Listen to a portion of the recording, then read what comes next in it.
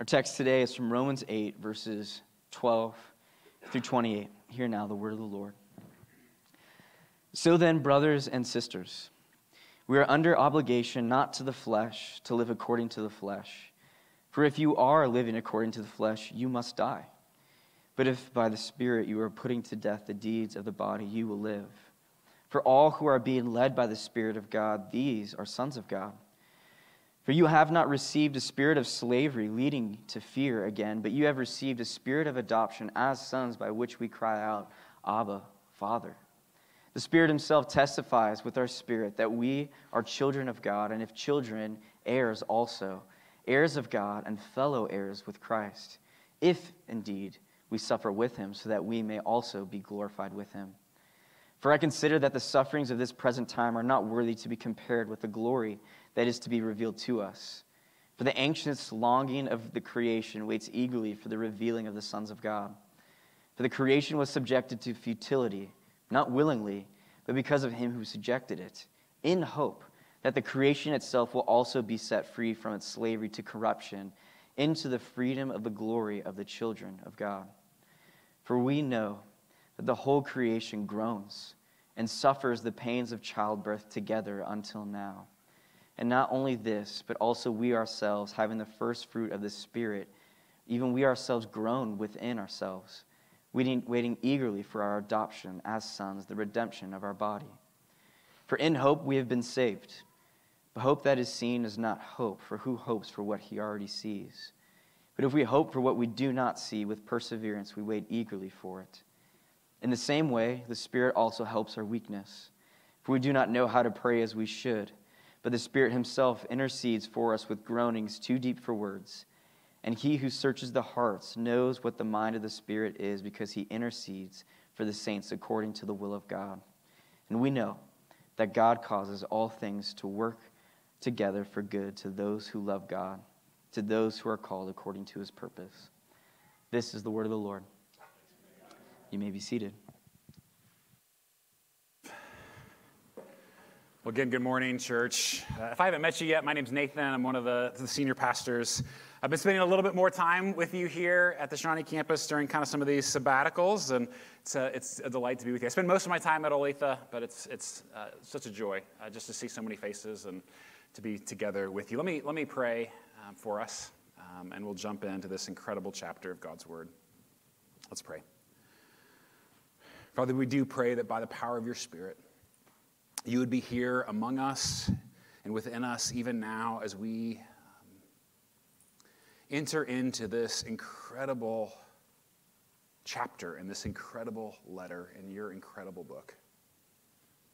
God, I pray that you would speak by your Spirit deep into each one of us, that we would know your voice, that we would hear you call us your children, that we would know that you help us in our weakness, groaning out alongside us, and that we would hear your promise of glory to come. We ask you to do this, Lord Jesus, in Christ's name. Amen. Okay, so when you see something like this, what do you say? I mean, assuming children are present, or this, yes, like the perfect pass, just barely missed. Or imagine, Salvy's up to bats, 2 outs, Ty runs on third, and he strikes out. What do you say in that moment? Or maybe you prefer soccer, and it goes off the goalpost. Like what comes out of your mouth? Now, keep in mind, again, like children are present. We're in church, for crying out loud, people. What comes out of your mouth in a moment like this? It's probably something like, ah, right? Like this sort of animal-like groaning, growling, sort of this guttural, like weird, or maybe it's more of an sound, right? We groan. It has to come out. You can't keep it in. And the funny thing, it actually does make you feel a little bit better, doesn't it? We all do it, right? Every one of us, like, you know exactly what I'm talking about in those moments. And it does, like, studies have shown that this is a sort of a natural physiological response to when we humans are in physical or even emotional pain, we groan. And it does give us a tiny bit of relief. It's weird, isn't it? I tell you what, the older I get, the more groaning I do. I mean, last week I had to get out of a Prius.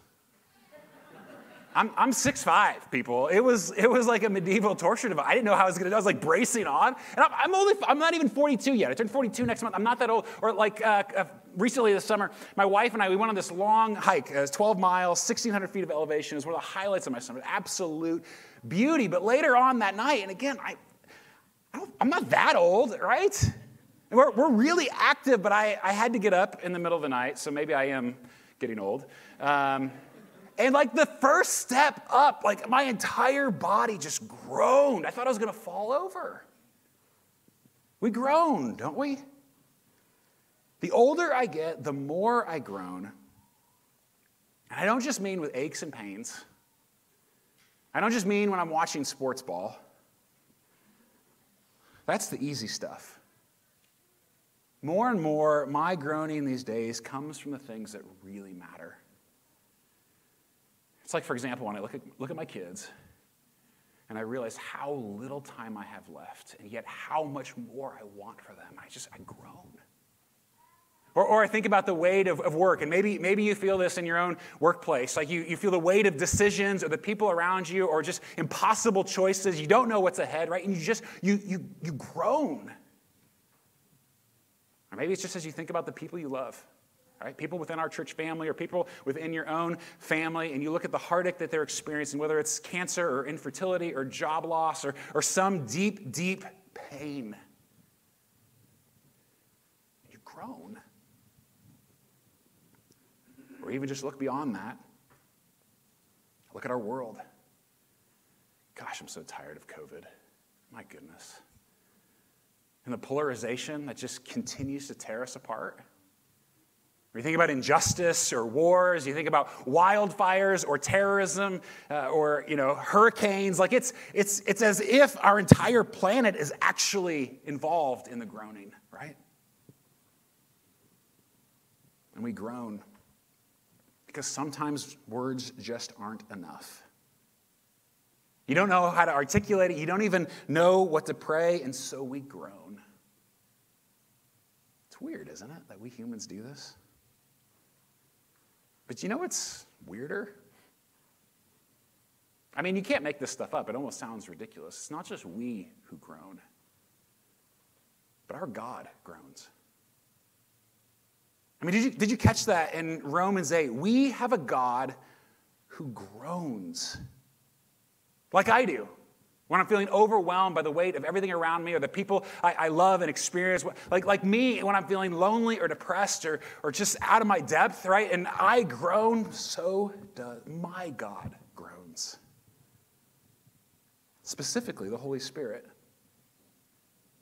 We've been studying him the last several weeks together as a church. Kind of an unusual series. Typically, we look at books of the Bible as a church here at Christ Community, but we've been doing kind of this theological series looking at the story of the Holy Spirit. Who is he? This forgotten, often forgotten member of the Trinity. Who is he and what does he mean for us as followers of Jesus? And if you take just one thing with you today, I hope it's this. Our God groans. It's not just us. Like we're not crazy, right? It makes me feel a little bit less crazy in those moments of groaning. Nor are we alone in our groans. Our God groans with us and for us. And if you belong to him through Jesus, your groans are his groans. And together our groans can tell a better story. And so if you haven't already, turn with me to Romans chapter 8. This is quite possibly my favorite chapter in the entire Bible. The amount of stuff that Sir Paul crams in here as he's writing this letter to the Romans, this church that is in the midst of some really hard things, right? There's some suffering, some persecution about to happen if it's not already happening. And it kind of builds. He talks about the sin and the brokenness and all of this. And like Romans 8 is like this incredible climax of God's goodness and love, his faithfulness to his people. I mean, it starts out, there is no condemnation. Those words that Joseph read for us after our confession. There's no condemnation left for those who are in Jesus. And in this section in particular, we're looking at 12 through 28. I wish we could just talk through all of it. It's so amazing. But in that section, the word for groan or groaning is used 3 times. And what's interesting, it's used once for our world, once for us, and once for our God, the Holy Spirit. All of us are groaning together like some sad but beautiful chorus. So let me read beginning in verse 18. We'll jump back to verse 12 in a minute, but let's start with 18. You see earth groaning. Paul says, "For I consider that the sufferings of this present time are not worth comparing with the glory that is to be revealed to us. For the creation waits with eager longing for the revealing of the sons of God. For the creation was subjected to futility, not willingly, but because of him who subjected it, in hope that the creation itself will be set free from its bondage to corruption and obtain the freedom of the glory of the children of God. For we know that the whole creation has been groaning together in the pains of childbirth until now." I mean, did you hear all that? There's so much there, right? He starts off by saying our sufferings don't even compare with the glory that is to come.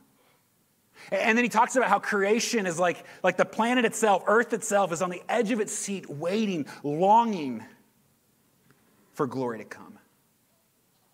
He says that it's because of our sin, right? That even creation groans, that our sin has forced this world into bondage to corruption, he says. And so the trees groan. The waters and the weather, animals and plants, everything is groaning. Every forest fire, every hurricane, every earthquake or drought, every virus or plague, the planet itself groans out to God. But don't miss this. It's not the groanings of despair. Like, it's not just futile, right? Paul says it's hope. He says it's like a woman in childbirth. Like, think about that metaphor, what that means, right? It means there's anticipation. It means that something better, something worthwhile is coming, that is going to have been worth it. It's like our broken world is trying to give birth to another one, a new creation. And every groan and every push is one step closer. And so earth groans. And then the song continues to build. Like you hear some more voices added into this chorus. Our groans join in the singing. This strange song, my groans, your groans. Because verse 23, right after this, Paul says, and not only the creation, but we ourselves, who have the first fruits of the Spirit, groan inwardly as we wait eagerly for adoption as sons, the redemption of our bodies. We're groaning, Paul says, for our adoption to be finalized. I mean, even just think about that metaphor, adoption. Like, many of you understand this word very personally, right? You know what it's like to be welcomed in, or to welcome someone else in, to make someone else your child. And many theologians have called adoption, our adoption by God the Father himself, as the highest privilege of the gospel. Like, of all the gifts that are thrown into the good news of what Jesus has done, adoption might just be the highest, the best, because we who were once enemies with God because of our sin, we have been welcomed in, not merely as slaves or subjects. We're not captured as prisoners of war. We're welcomed in as family. Because of Jesus, God is our Father. Jesus is our big brother. And the Spirit? Well, this is the first thing we hear our God groaning out to us. Here's the first thing. Our God groans, you are my children. That's the first thing. God is our Father. Jesus is our big brother. And the Spirit whispers directly to our hearts, with groans that are inaudible, you are mine. You belong in this family. That's really what Paul is saying. So go back now up to verse 14. So there, again, Paul, as he's kind of unpacking this idea of what the Spirit is doing, he says, "For all who are led by the Spirit of God are sons of God.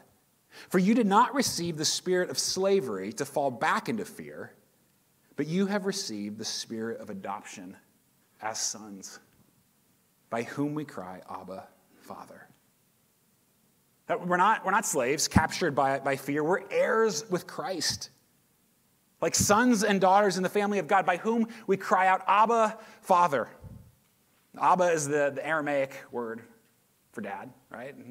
And father there, it's translated from the Greek word. I mean, it's like Paul is saying, it doesn't matter what language you're speaking in this moment. Like there's tenderness here. There's intimacy. And we're so used to this, right? We're used to calling God our Father. But just think about the audacity we Christians have in doing that. Like the God of the universe, the one who made you, the Holy One, the sovereign judge over the universe. We get to call him Dad. And my kids, they know that they can ask Dad for anything. Like they know I'm probably going to say no, but they're willing to ask. Like they're not afraid to ask, and they know that I love them and that nothing could ever change. That they know that I'm proud of them. They know that I love spending time with them. That I want to be with them. And I am far from a perfect dad, right? I'm a lousy dad at times, and yet they know this about their Father.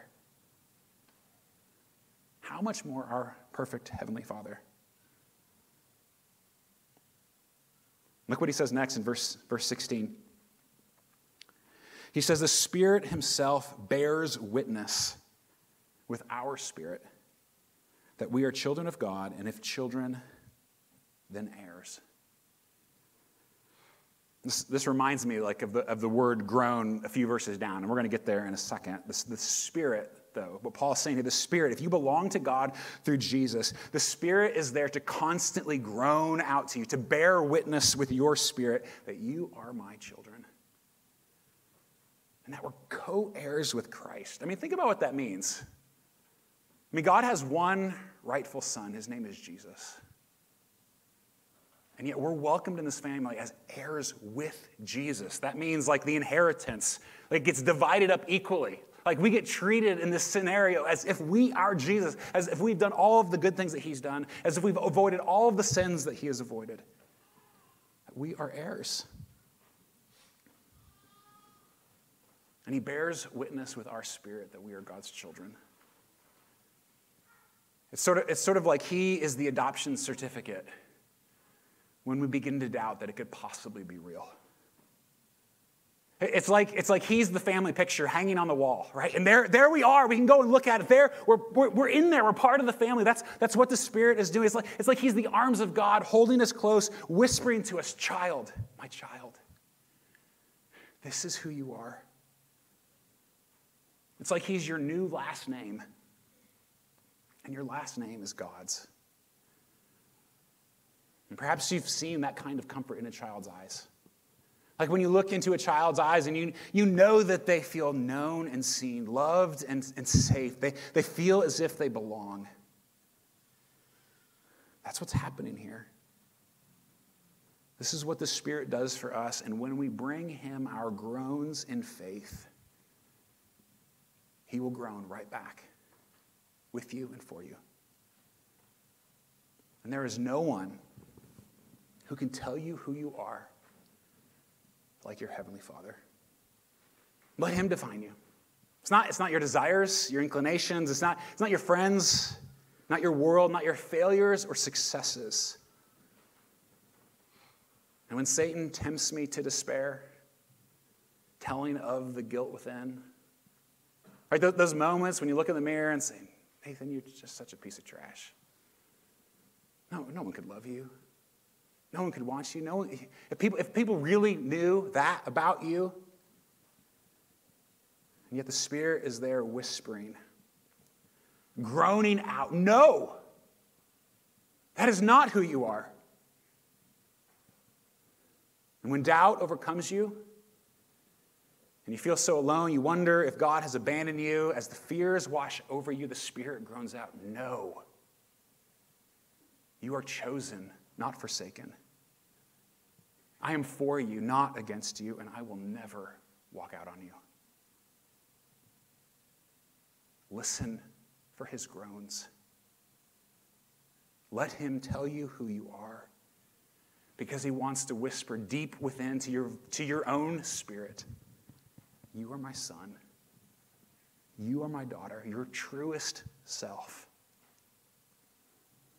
For he tells us who we really are. That's the first thing. He groans out that we are his children. Second, our God groans out to us, I know what my children need. I know what you need, my child. So again, like Paul is painting this picture, our world groans as if in childbirth. We groan as if waiting for adoption to be complete. And God himself then joins in the chorus, groaning, tuning our groans to his. Look again at verse 26. It says, likewise, the Spirit helps us in our weakness. For we do not know what to pray for as we ought. But the Spirit himself intercedes for us with groanings too deep for words. And he who searches hearts knows what is the mind of the Spirit, because the Spirit intercedes for the saints according to the will of God. And we know that for those who love God, all things work together for good, for those who are called according to his purpose. Church, I love those words. That he helps us in our weakness. Like Paul's he's not Pollyanna about the world. He's not Pollyanna about what it means to be a human or how hard it is to follow Jesus. He knows that we are weak and our groanings are weak. But the Spirit helps us in our weakness. He hears our groans. And even when we don't know what to pray, and again, I love that Paul names this. It's like I love that he's willing to go there, because it makes me feel better about how bad I am, or how bad I feel at least at praying, right? It's hard. It's hard to pray. I mean, not only does it feel sometimes incredibly awkward, but like, what do I even pray for? Like, God, what am I supposed to ask you for? Like, even in normal situations, this can be so hard. Like, I don't know what God wants. I don't even know what I want most of the time. I don't know what's best for me or for the people that I love the most. And so I try, I pray, God, keep my kids safe. Please keep them safe. And like out of the same breath, I say, teach them grit, God. And it's almost like God is like, well, which do you want? Which do you want, right? I don't know. I don't know what I want. I mean, I still pray, but sometimes it just feels like guessing. And I love what Paul is saying here. That like the Spirit translates my lousy prayers, my inadequate prayers, my unintelligent prayers. He translates them into what I should really be praying for. I kind of imagine the conversation happening like this. I pray and I'm doing my best in those prayers, but then it's like the Spirit says to the Father, one of your children, Nathan, he's asking you for X. But Nathan, bless his heart, he doesn't know what he wants. He thinks he wants X, but he doesn't know that if you give him X, it's going to lead over here, and he definitely doesn't want to go over there. So here's what I'm going to do. I'm going to ask for Y instead on his behalf, because that is what you want for him. That is what he really wants if he knew it. And so would you give your child Y? Are you with me? And that's just the normal stuff, right? What about when we don't even have the strength to ask? When all we can do is literally groan to God.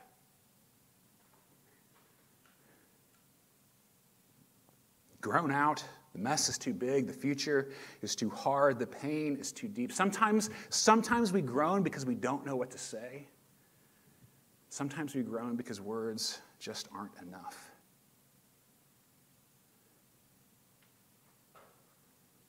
But the Spirit hears our groans. And he joins with us in our groaning. He steps into that place of confusion, doubt, or fear. We're his children. We're God's children, for crying out loud. This is what a good parent would do. And he adds his groans to ours. But here I think is the difference. While our groans are weak, his are strong.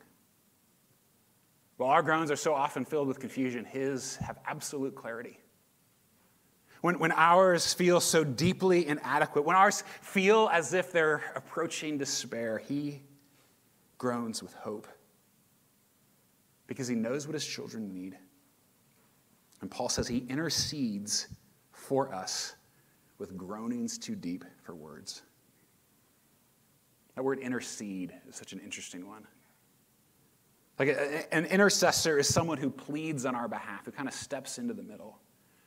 And so it'd be like if you were to help an immigrant file for legal protection. Like you would be that role as an intercessor. Or if you had an elderly friend and you wanted to advocate for them in their care in their nursing home, you would be like an intercessor for them. It's a similar word often used as prayer. Like it's like praying. But the Spirit himself, not only does he intercede for us knowing exactly what we need, Paul says he intercedes for us knowing exactly God's will. Are you following that? Like, he knows what we need, and he knows what God wants. And so the Spirit is like this bridge between what we want and what God wants. Which means every request the Spirit makes on our behalf, God will grant.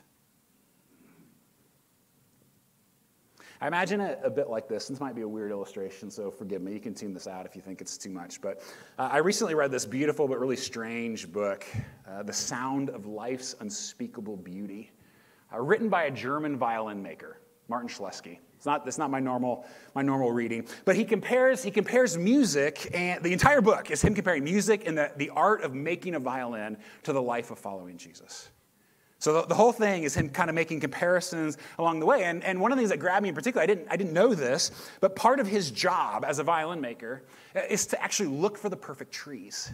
Like he begins that far back down the road. He tells a story about scouring hiking up to the high altitude of the Alps after an avalanche, looking for the fallen trees, looking for just the right timber. And the best violins, he says, are made from the trees that have lived through the harshest conditions. That if you want a beautiful violin, you have to find a tree that has suffered. And so he compares this then, and I imagine us as followers of Jesus as this grove of groaning trees, each one of us, now made into violins, trying to play. But our groans, while very real, are still often so out of tune with God's.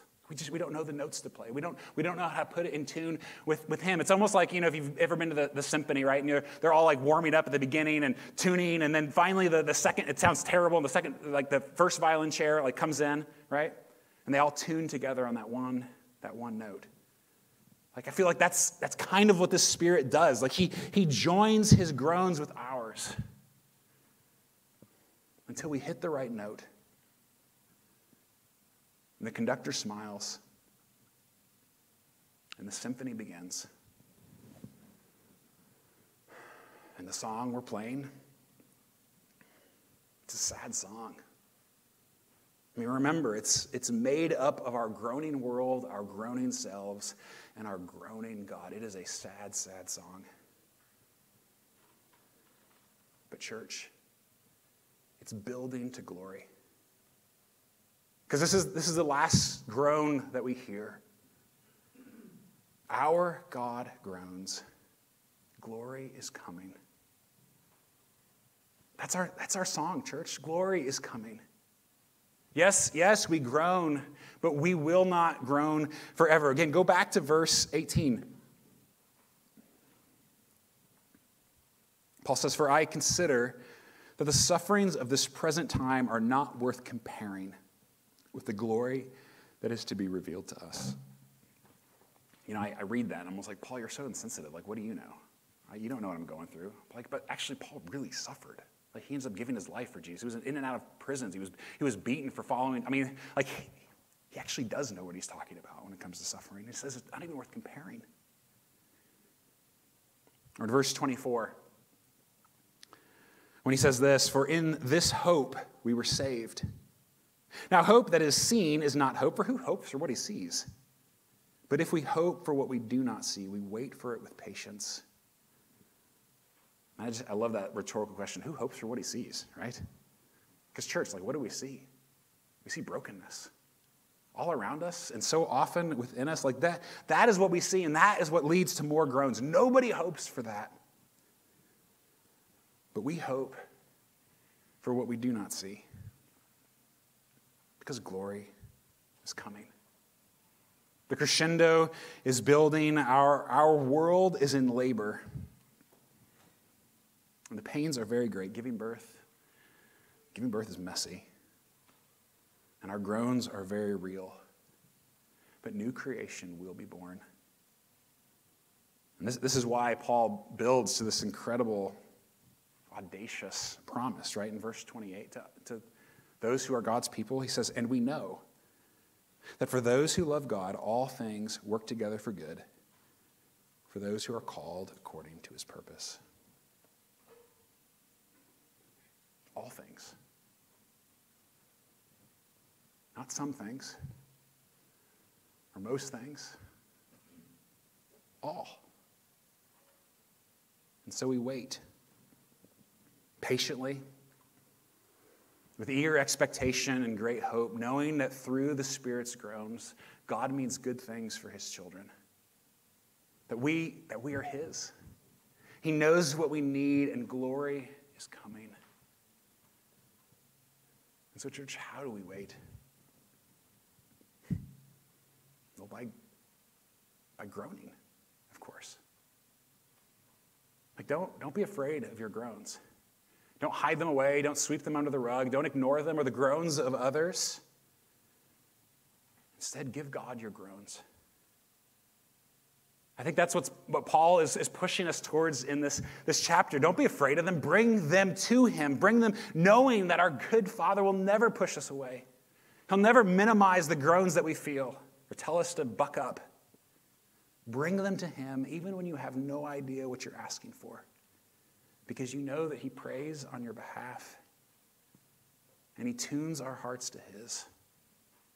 So, church, when you groan, when you find yourself groaning, let it be as a prayer to God. Think of it that way. That it's your sort of indistinguishable, indecipherable groan to God, knowing that he groans with you and for you, that he sees you in your deepest hurt, your deepest fear, your deepest shame, and as you groan, so does he.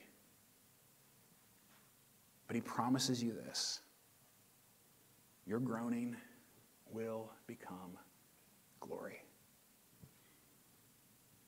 So give God your groans. Give God your groans. And church, we're about to do that right now. This is one of those groaning moments in the life of our church family, one of those moments when we need to hear the groan of our God whispering us, reminding us, you are my children. I know what you need, and better days are coming. But today we groan. Church, we have some really hard news to share with you. Andrew.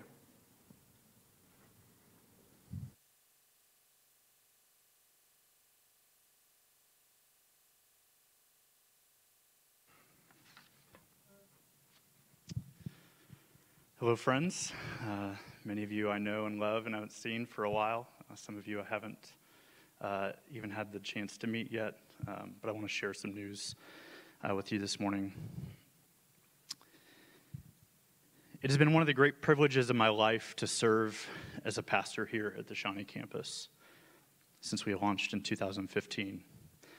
As a family of faith, we have enjoyed beautiful moments of gospel community and ministry together. We've also faced many challenges as a church, perhaps not as intensely difficult as the relational, emotional, spiritual challenges of the last 18 months. It has been a grueling stretch for all of us, pastors and church leaders included. Last fall, I embarked upon a journey toward my own emotional and relational health. In part, this included self-reflective work with a Christian counselor that uncovered really deep-seated, long-standing hurts and wounds and emotions. And over the past year, this journey has included moments where I responded to others in really unhealthy and hurtful ways, which regretfully had a really negative impact on our staff team. I'm sorry for the harm that I have caused, especially to the Shawnee staff and their families. This summer, my sabbatical afforded me unique time and space to consider the best pathway forward to emotional and spiritual wholeness, and I'm grateful for that gift. After much discussion with church leadership, trusted mentors, my closest friends, we've decided together that it would be best for me and for the church if I step away from pastoral ministry for a season of healing and restoration. As a result, I've submitted my resignation from my position as a pastor at Christ Community. The church has accepted this action as the best way forward. Beth and I are incredibly sad to say farewell to this worshiping community. This place has truly become our home. It has been a privilege to serve at your side. We're also sorry for the hardship and the heartache that my departure is going to bring to this body, as we know this will be a really difficult transition. But we believe in God's redemptive activity and his redemptive purposes in all things, and are eager to witness his wisdom, his faithfulness in and through this season, both in our family and at the Shawnee campus. We love you.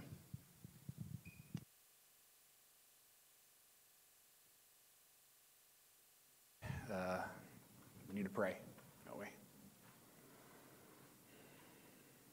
Many of us are groaning right now. Even those of you who are new, who maybe don't know the Campbells, right? You feel the groan of this church family. It is heavy. And so may God remind us by his Spirit that we are his children. May he do that for Andrew and Beth, that you are his, you are loved, that he can bring healing and restoration to all of us. And may God intercede for us with groanings too deep for words. So let's take some time to do that now, church. Let's take a minute or so of just silence to allow those groans, all of us, to groan up to our loving Heavenly Father. Pray silently, and then a couple of us will pray as well. Let's pray together.